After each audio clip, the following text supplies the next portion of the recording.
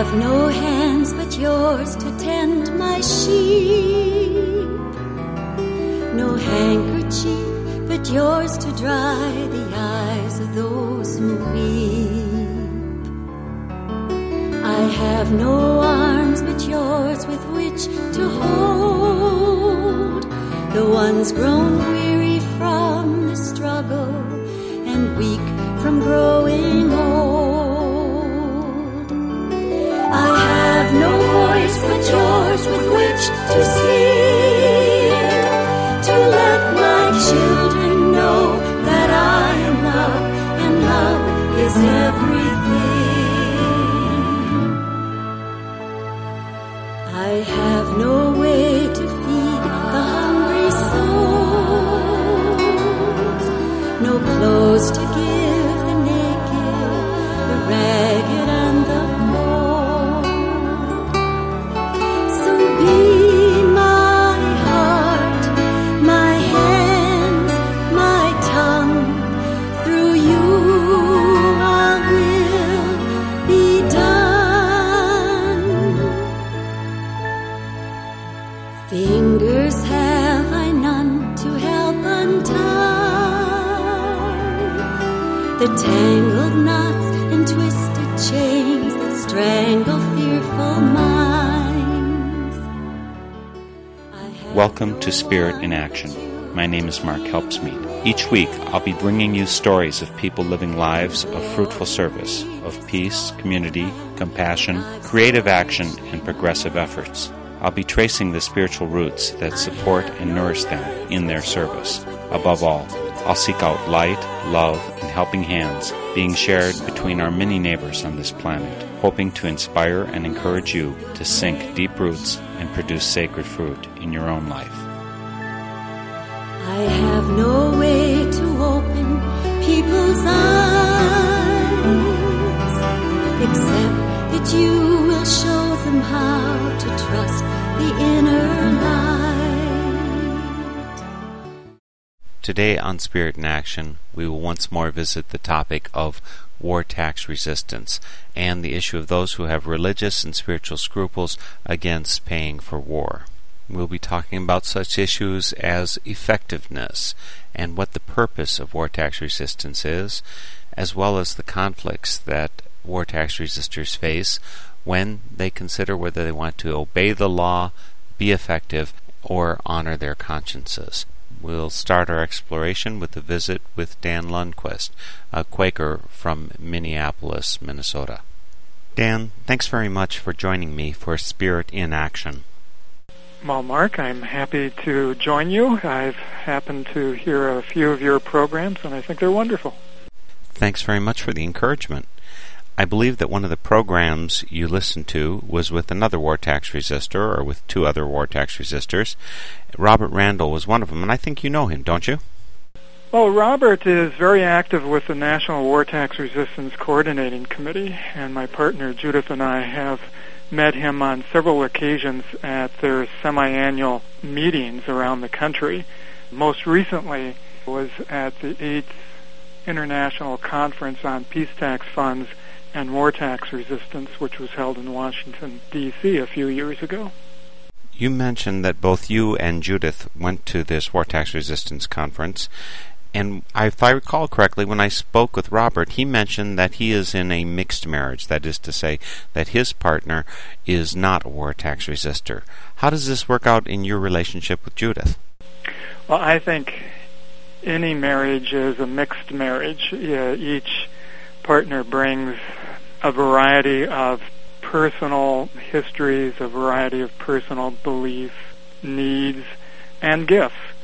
Judith and I happen to have a partnership that is strongly based in a faith in God, and one of those aspects of our faith happens to be a similar concern with regards to military taxes and the requirement that we support our government's choice to use violence. We both have practiced, before we met, various ways of non-cooperation with government's requirements, and we've continued that since we first met. Judith is one individual who works very hard to reduce her tax liability. In fact, for several years now, she has not owed federal taxes because when everything's said and done with regards to her business income and so forth, she actually ends up with a loss. I, on the other hand, am one of the individuals who has never filed a federal income tax return. I have never voluntarily paid military taxes, although there have been a few occasions when my bank accounts have been levied and my salary has been garnished. So are you saying that you both have been relatively effective in your unwillingness to contribute to the military machine to pay war taxes? The effectiveness might be gauged with regards to how much money the federal government has received from each of us. And I think, on average, the federal government has received quite little from us. From time to time, each of us has had some experience where there has been a levy or a garnishment. Mine was a little more substantial than Judith's happened to be. Judith at one point was, I think, garnished for something like $70 in unpaid federal excise tax for telephone service. That tax that went into effect originally in the late 1800s to help pay for the Spanish-American War and has continued through today, although it's been changed quite a bit over the years. One thing a lot of your listeners might have heard about recently is that the telephone war tax for long-distance service is no longer being collected, and in fact people are able to file for a credit for the last 3 years of federal excise taxes collected on their telephone service. That's for long distance. The local telephone service still continues to be taxed. How would you best gauge your effectiveness? I know that one way of doing it might be in terms of number of dollars that you've withheld, but there might be other ways. How would you gauge your effectiveness? Well, for me, my military tax resistance, non-cooperation with military taxes, has been very much a spiritual discipline, a spiritual journey. I think I've done as well as I can in regards to that spiritual discipline. I feel a little bit embarrassed to speak about success or failure on my part. Yes, the federal government has levied against my bank accounts and seized or garnished my salaries, and then I have been able to adjust how I make my income. I was working as a mainframe systems programmer when my salary was garnished. I had also been working for quite a few years as a consultant on the side with personal computers, and within a number of months was able to make a transition from full-time employment to part-time employment and then to full-time self-employment as a computer consultant, where I'm responsible for making payments to the federal government's war chest. And I guess that meant that you could be more effective in that it removed you from a situation in which they could reasonably easily grab your money. Right, that's true. The employers are aware that if they do not cooperate with the federal government in seizing salaries for back payment of taxes, that they themselves can be punished. The fines are quite hefty. I think I want to come at the idea of effectiveness again, but from a different point of view. One way to do it might be to say, what is your goal in doing war tax resistance? Is it to keep dollars away from the military, from the federal government, to make the government change their policies, just to be faithful internally to what you do? There's a number of different possibilities. What's your goal as you do this refusal of military taxes? Well, I think you mentioned several of them, and I've heard other people say this. Lots of people advocate for a change in government policy as a way of preventing their change. They might say they're out there protesting so that I am not changed by government. For me, it has been that faith journey each time I receive some communication from the Internal Revenue Service about claimed past due war taxes is an opportunity for me to reflect on, is this something I need to continue doing? Is this something that I want to continue doing? And to this day, my answer has been yes. I'm also aware that at some point that may not be the case. I may need to lay this particular witness down. I presently cannot imagine a scenario when that would happen, but I'm open to it happening. If the IRS were able to get all of the money that they say you've owed, that you've withheld for military taxes, would that make you non-successful? No. I'm aware that a lot of people ask the question about what happens in those situations where the IRS not only is able to collect the original tax claimed due, but also penalties and interests. Even if the amount were doubled or tripled what I would have owed if I had cooperated with the collection of those war taxes, I would have thought myself successful in that I was true to my conscience, that my conscience had not been subverted by the powers that be, by government. So yes, I tend to think of myself as a success.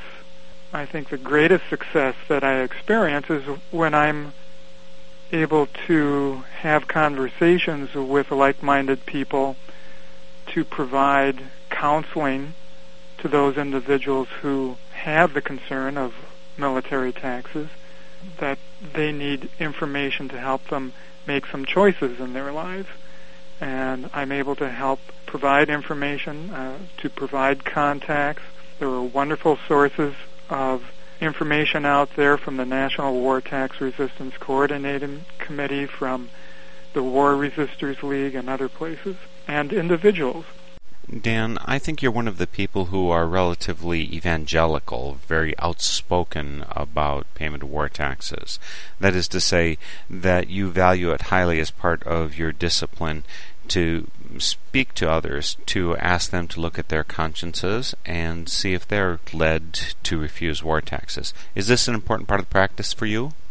I'm very open about my faith with this regard, and am willing to share my story, to share my witness, and yes, indeed, it's a very important part of that faith witness.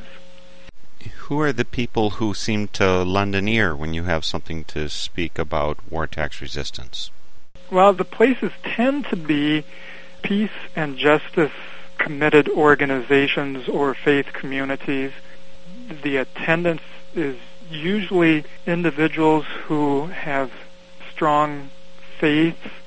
There are those who are interested in exploring what the ramifications would be for them personally, to what risks they would be exposed.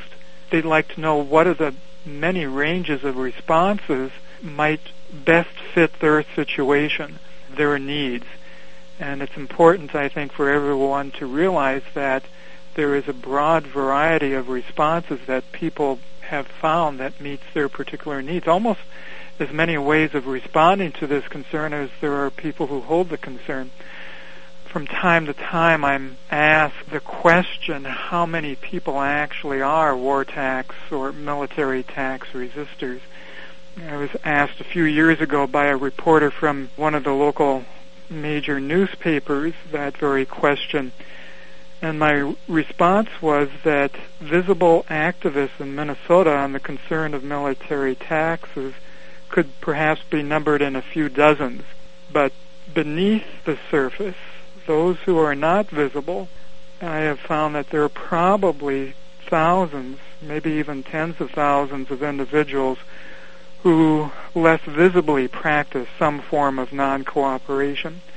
There are many people who work diligently to reduce their tax liabilities below owing any federal taxes for the very specific purpose of reducing the amount of money that they are responsible for providing to the military.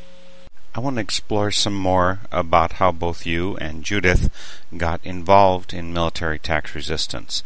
You said before that both of you were involved in that before you met. How did you get involved in it, and when was that? Well, I'm going to go back just a little further than that to my teenage years in junior high school and high school. I had the opportunity to be raised in a Lutheran faith tradition, and we had confirmation in Luther's small catechism. It was a wonderful opportunity for we as youth to discuss amongst ourselves our own understandings, our own faiths, also express some of our questions and concerns. One of the concerns I had was about how is it that here we are, Christians, disciples of Jesus' gospel of nonviolence, yet our church, our denomination in the Lutheran Church, was willing to submit itself to the rule of government, which supported our basic faith in Jesus' gospel of nonviolence, to the effect that people who were drafted or subject to the draft would typically not be allowed a conscientious objector status because they were Lutheran.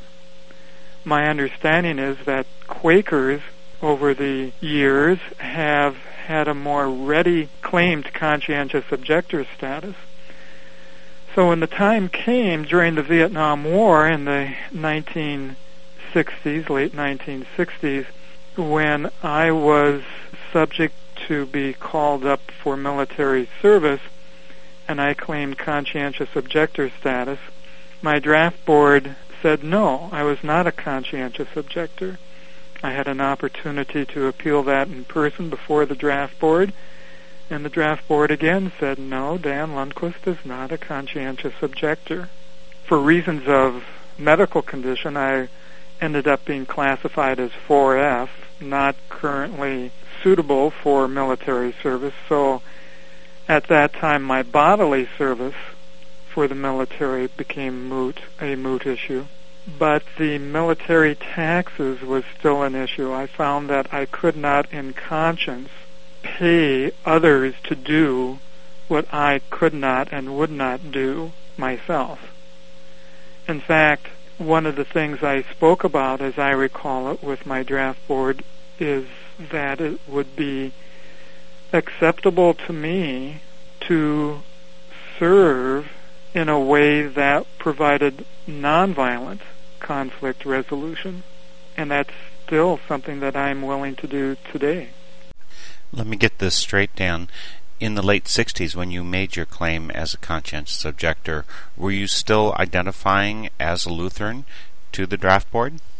Well, I was very committed to my spiritual experience within the Lutheran Church and continued to attend our weekly church services.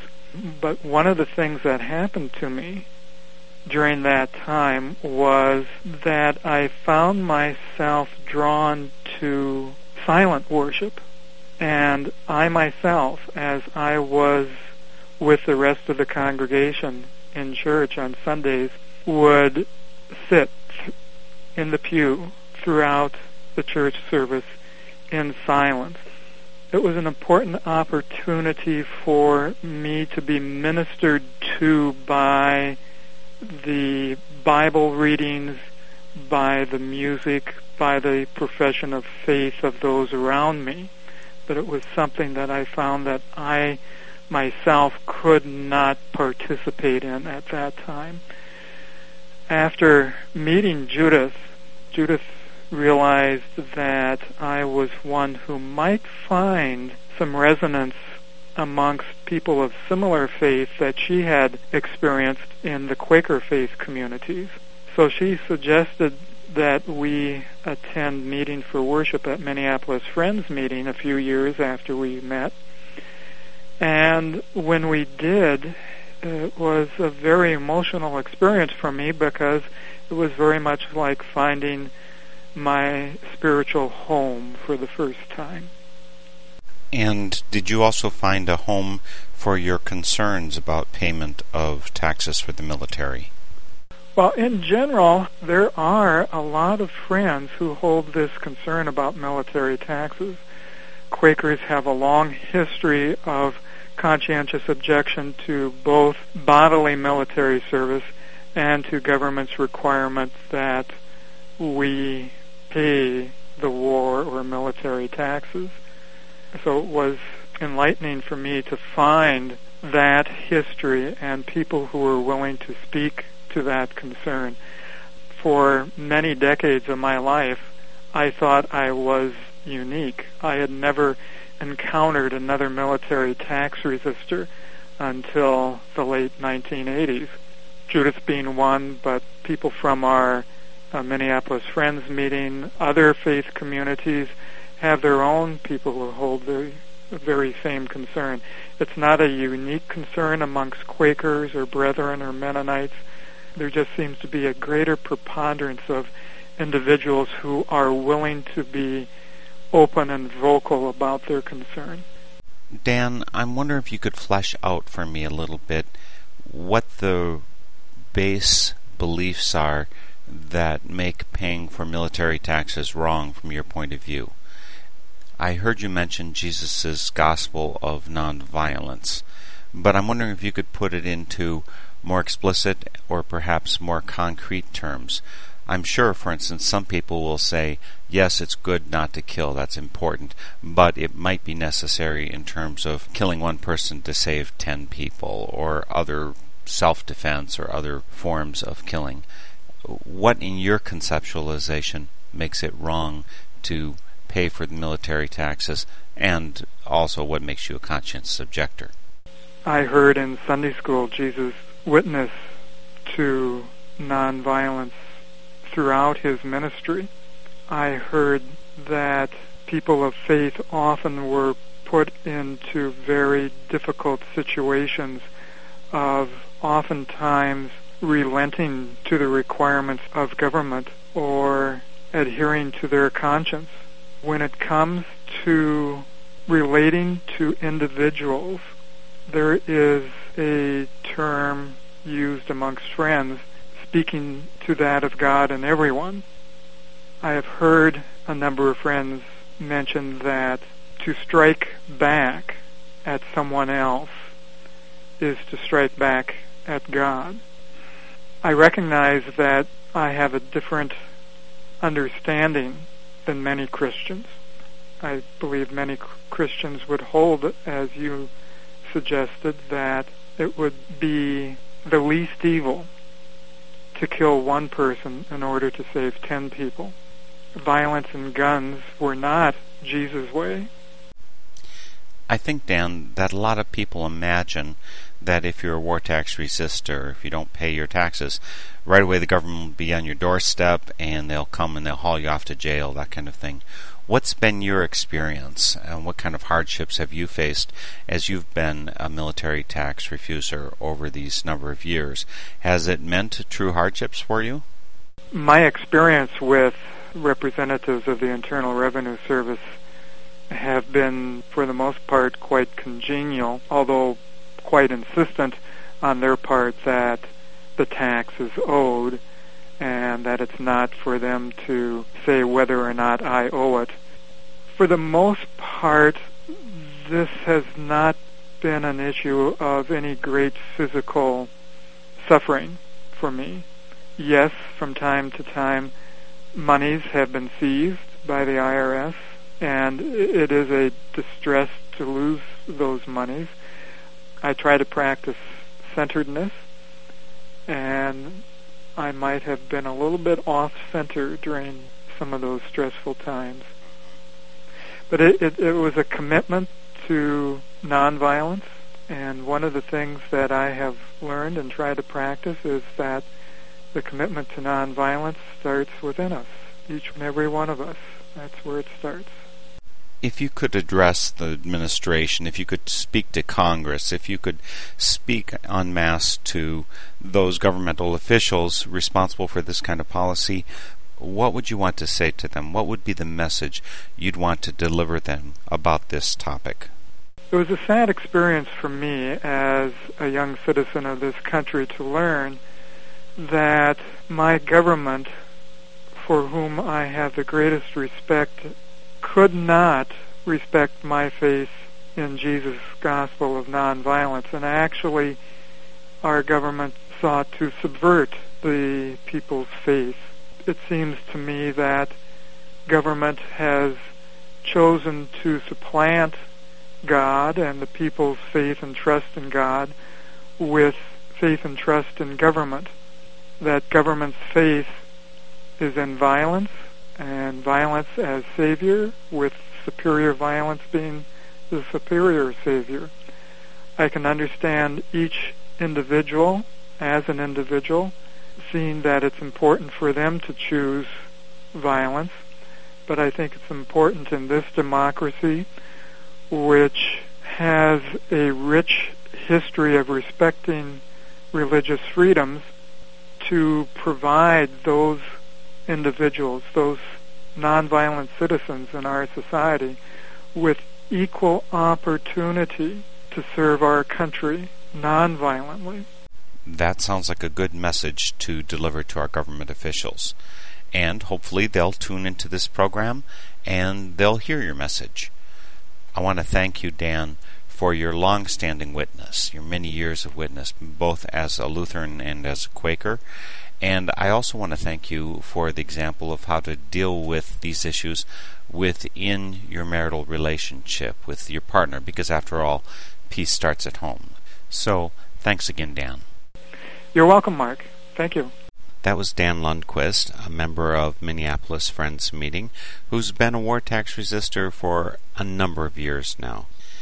He was the first of two guests that I'm featuring today in my continued exploration of war tax resistance and the various ways it is practiced and thought about, especially important with the upcoming April 15th deadline for paying of our taxes and the implications that tax day holds for those of us with tender consciences not wishing to pay for war and preparations for war. Before we go on to our second guest, Sue Clausen, let's listen to a song by Charlie King and Karen Brandau called Don't Pay Taxes. In New York City in 1982, when 1 million people took to the streets, I'll bet some of you were there, we learned that Secretary of State Alexander Haig was asked to comment on this march, and his comment was, "Let them march all they want, just as long as they continue to pay their taxes." So in that spirit, we offer. The IRS says pay your dues. Business doesn't. Why should you? Don't pay taxes. Enron skipped a year or two. Show the tax man you're no fool and don't pay taxes. You can end this yearly aggravation.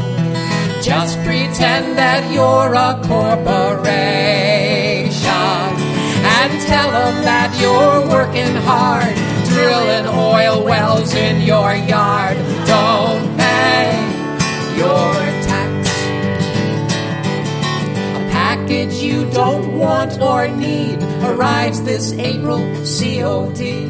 Don't pay taxes.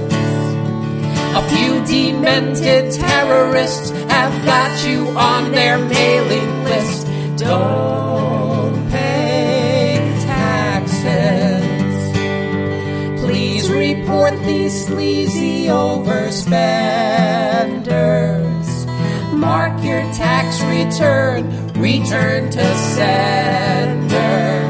Call John Ashcroft or any Fed. It's obscene, unsolicited. Don't pay your tax. The dollars that you pay for war kill people in El Salvador. Don't pay taxes. If some escape to this fair land, your dollars send them back again. Don't pay taxes. The generals say they want you where they got ya. They got you buying Black Hawk helicopters. You work for peace, you pray for it. If you hate war, don't pay for it. Don't pay your tax. Yeah, tell the IRS this year. Let them know the buck stops here. And don't pay your tax.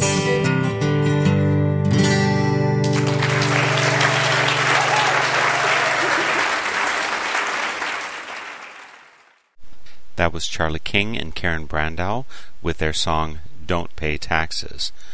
That's our topic today, paying taxes, or rather, those who don't pay taxes because of conscious objection to paying for war. And our second guest for today on that same topic is Sue Clausen. Sue is a Mennonite who is torn between her desire to obey the law, be effective, and to respect her conscience, and so dedicates a very sizable chunk of time working for the passage of what's called the Religious Freedom Peace Tax Fund. Sue, welcome to Spirit in Action. Thank you. It's a pleasure to be here. Sue, your witness about war tax resistance is a bit different than the other people I've been speaking with as part of this series. And I was wondering, how was it that you came to find my name and then contacted me, volunteering to speak to our audience? Alan Gamble from the National Campaign for a Peace Tax Fund emailed me to ask if I would be interested in being interviewed. Our story had appeared in the booklet, Congress Shall Make No Law, that came out a number of years ago, Stories of Religious Freedom and Conscience in the United States, for the National Campaign for a Peace Tax Fund.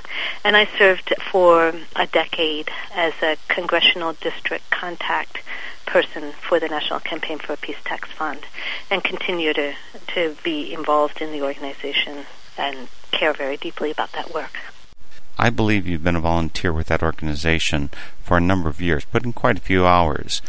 How big is the organization, and what does it involve?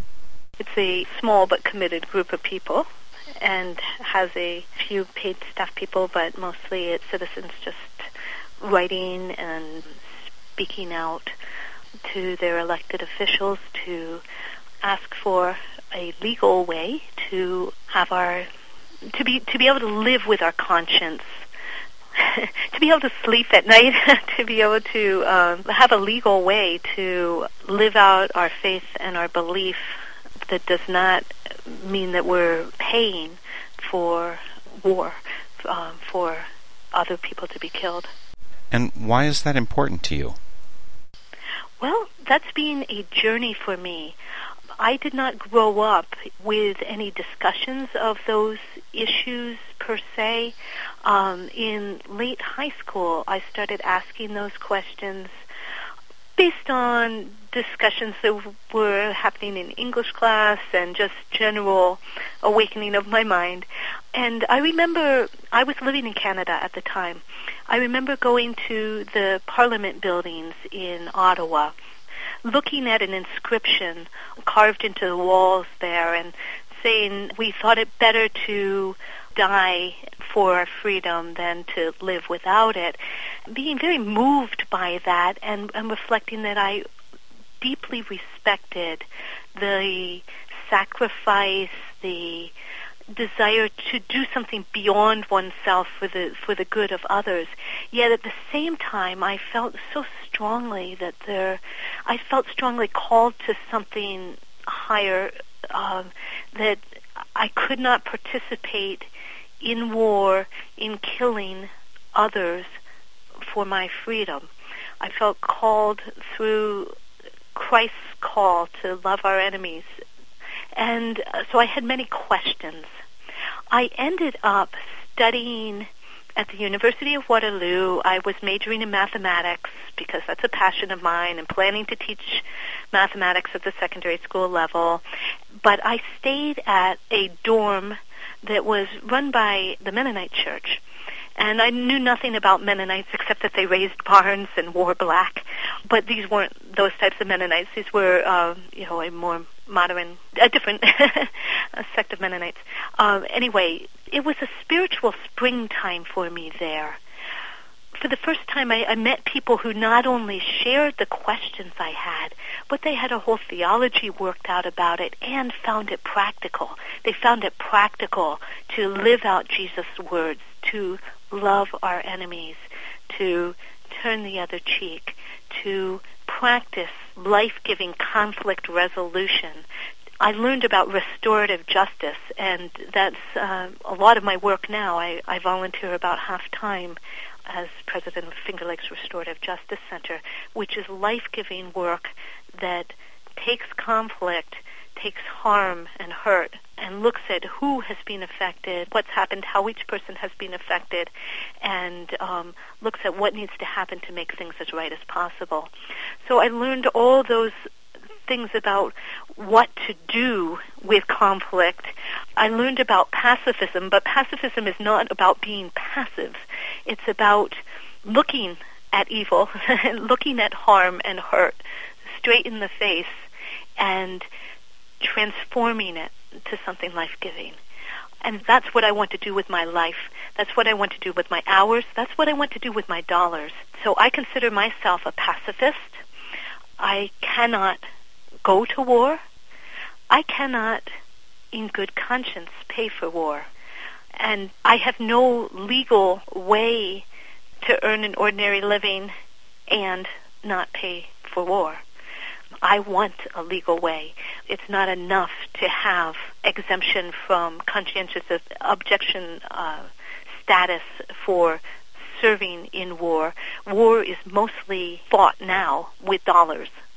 It definitely takes people, but even more so, it takes massive amounts of dollars by all of us citizens. And I cannot, in good conscience, pay for that.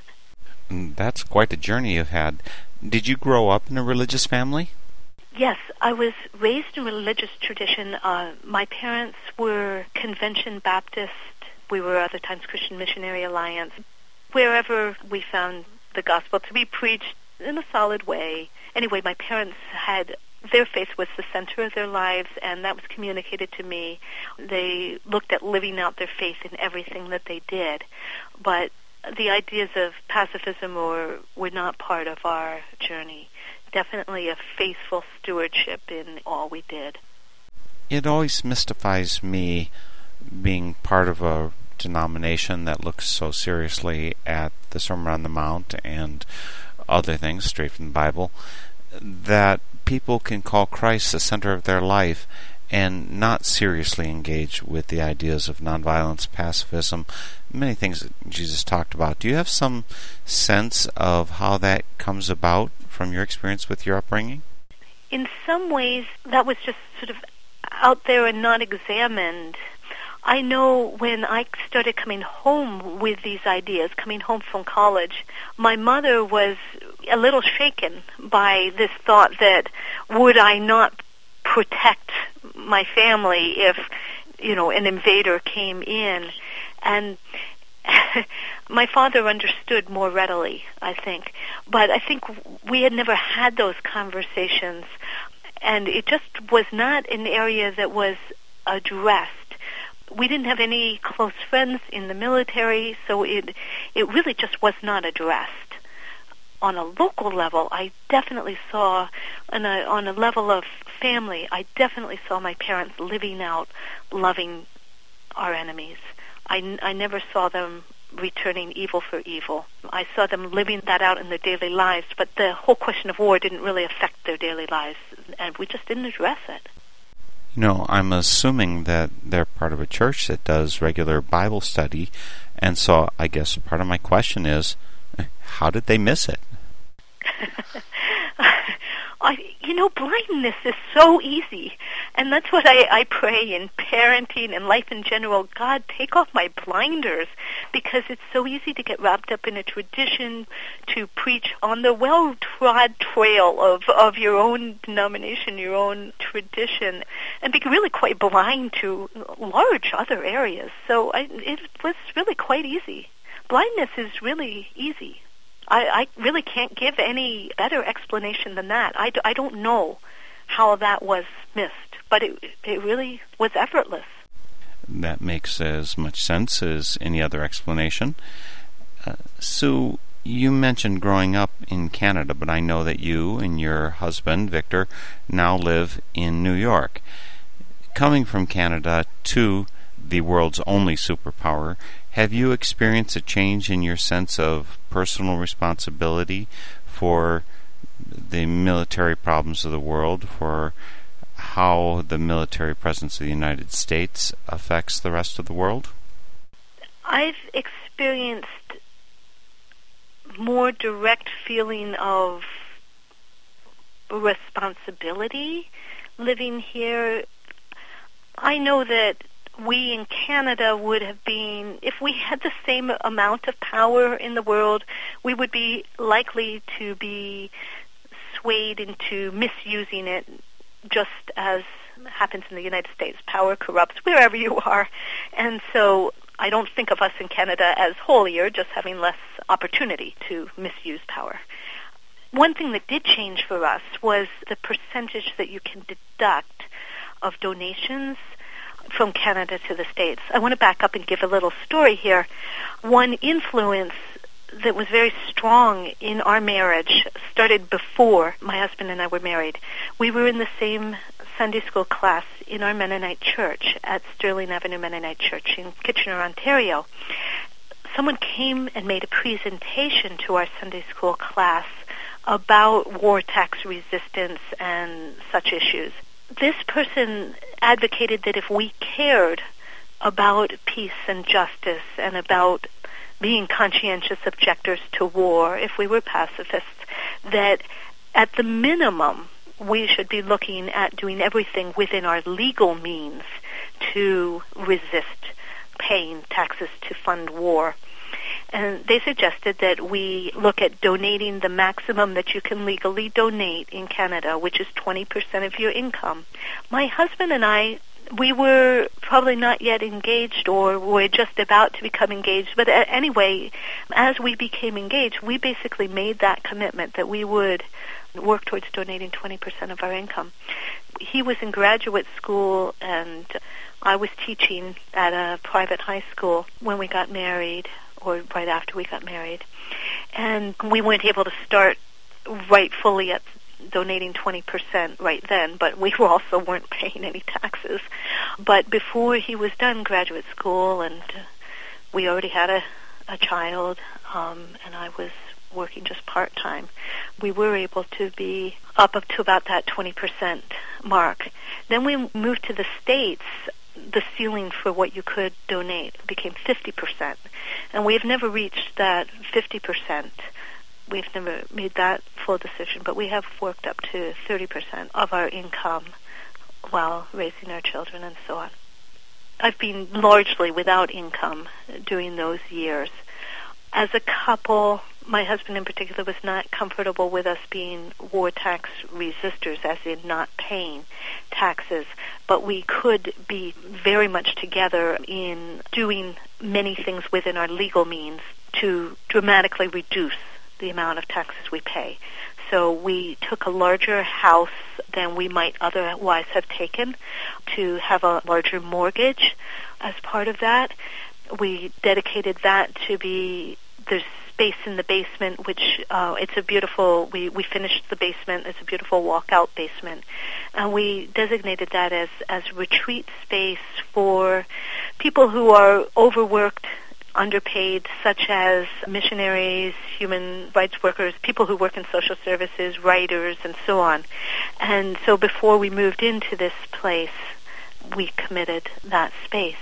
So we look at sinking more money than we would have for our own needs. We've sunk more money into our mortgage. We look at donations. We look at other tax shelters. We're constantly thinking about reducing taxes for the sake of paying less towards the military. So that reduces, but does not eliminate the taxes that you pay for military purposes. No, and so it's a constant source of pain. And the way that I have come to some sense of peace with my conscience, and it's not peace with my conscience, but it's my agreement with my conscience that I will stay involved with the Peace Tax Fund, seeking a legal recourse for those of us who find it a daily painful existence to live here and to be supporting the military with some of our taxes. We make decisions as a couple, and we look at what together we can do and what decisions we can make. And these are the decisions we've made, but it's painful. We realize that we could not continue to live here if we were war tax resistors, because my husband is not a citizen, and we are still here for, at least for now. But it is a daily painful reality to live at odds with our conscience. You said, Sue, that you and Victor come down in different places, that you would rather, I think, be a war tax resistor, but you have to work things out in your marriage as best you can. Your two examples of Mennonites, are all or most Mennonites either war tax resistors or war tax resistors leaning? I would say most Mennonites are very open to people being war tax resistors. And our congregation does give an annual donation to the Peace Tax Fund. But most Mennonites are not personally war tax resistors. It's a very risky, scary stance to take. It takes a lot of courage, and you have to believe that it's worth it too, because just resisting war taxes doesn't mean that you're stopping the military from getting your money, because they come and they garnish it from your bank account, they take your vehicles, they get it anyway. And is that worth it? Does that make sense? You know, as I say, my husband and I have decided to take many steps towards reducing our taxes, and that's the way we've decided to live with it. And I have some close friends who are war tax resistors, which I also deeply respect. But again, they get it. There's no okay way. I mean, the only way to be free of that is to absolutely live below the poverty line.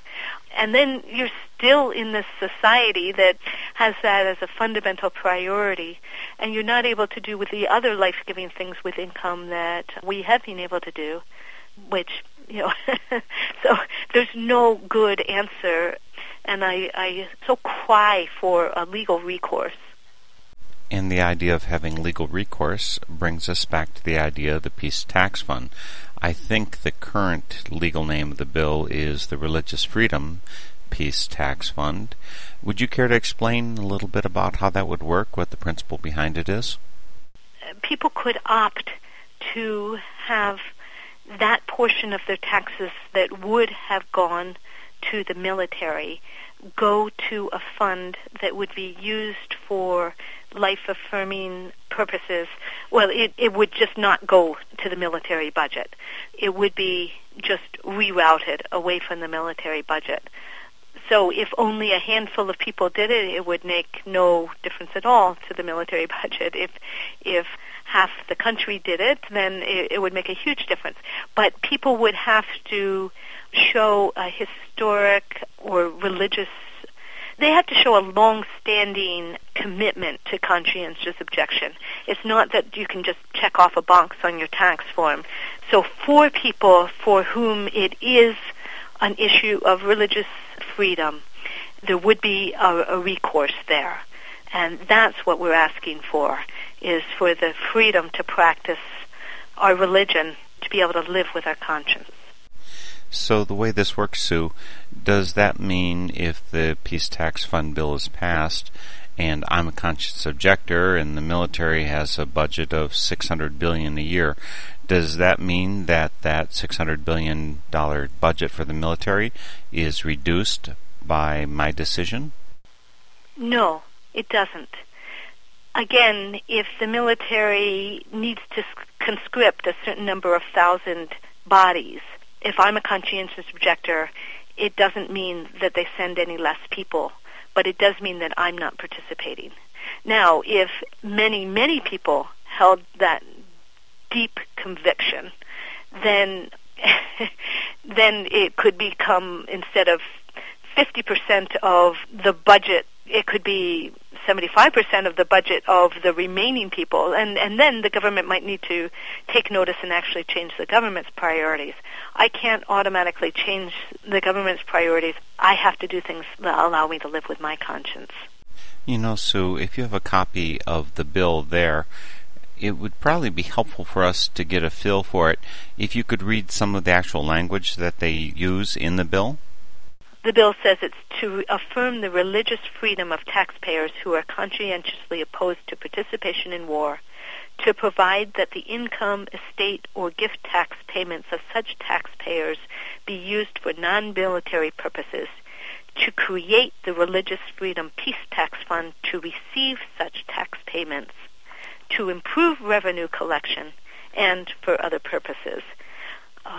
It would be a win-win situation for the government because they would not have to go through all the costly process of trying to collect taxes from those who are not paying it from conscientious objection, and it would actually improve their revenue collection. The uses of the Religious Freedom Peace Tax Fund, they will be allocated annually to any appropriation not for a military purpose.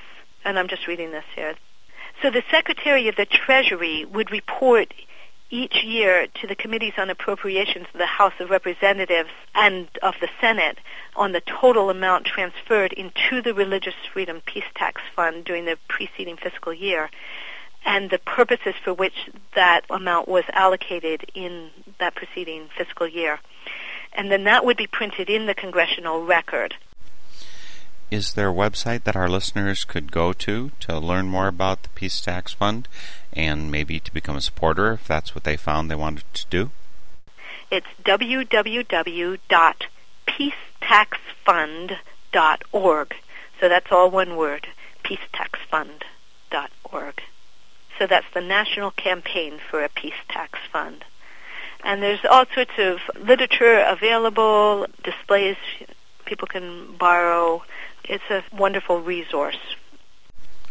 Sue, thanks for working on that Peace Tax Fund on behalf of those of us with tender consciences. Your work with restorative justice is a whole nother story that I didn't talk to you about, but that sounds like great work. And in general, just keeping the consciousness of our responsibility for war and for the things done in our name and with our dollars is really important. Thanks for your work. And thank you for your work. That's important. Thanks very much, Sue. Peace is the bread we pray. Love is the river rolling. Life is a chance we take when we make this earth our home. Gonna make this earth our home.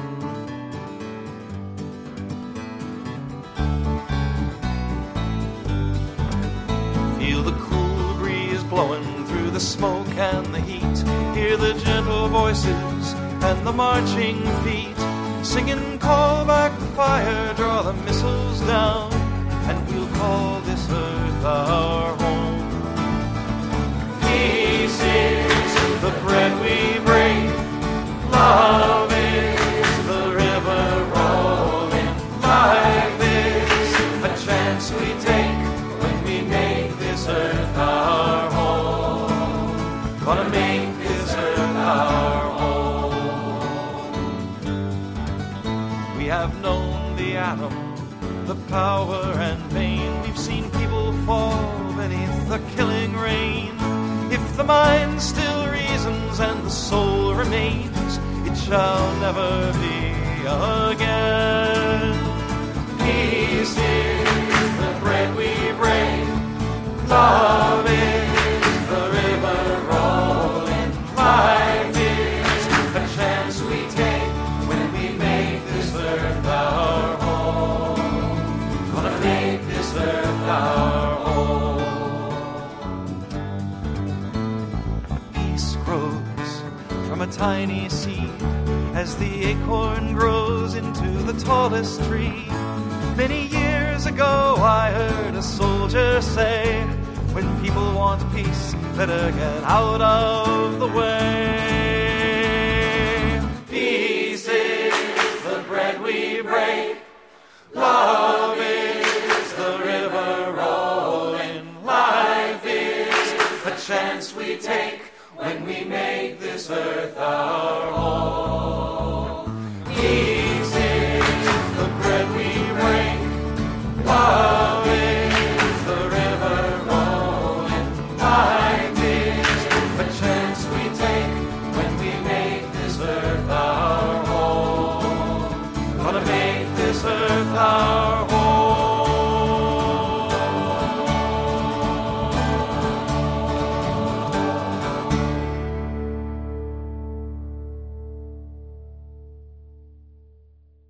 That was Fred Small with his song, Peace Is.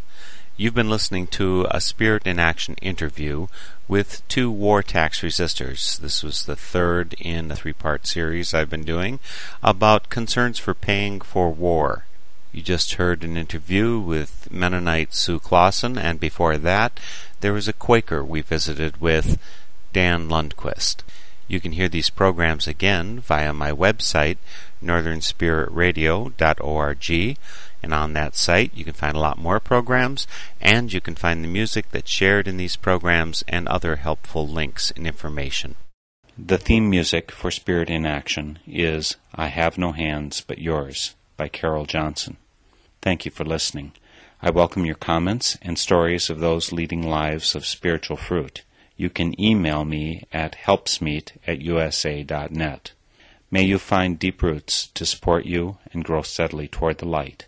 This is Spirit in Action. I have no higher call for you than this, to love and serve your neighbor in joy and selflessness. To love and serve your neighbor in joy and selflessness.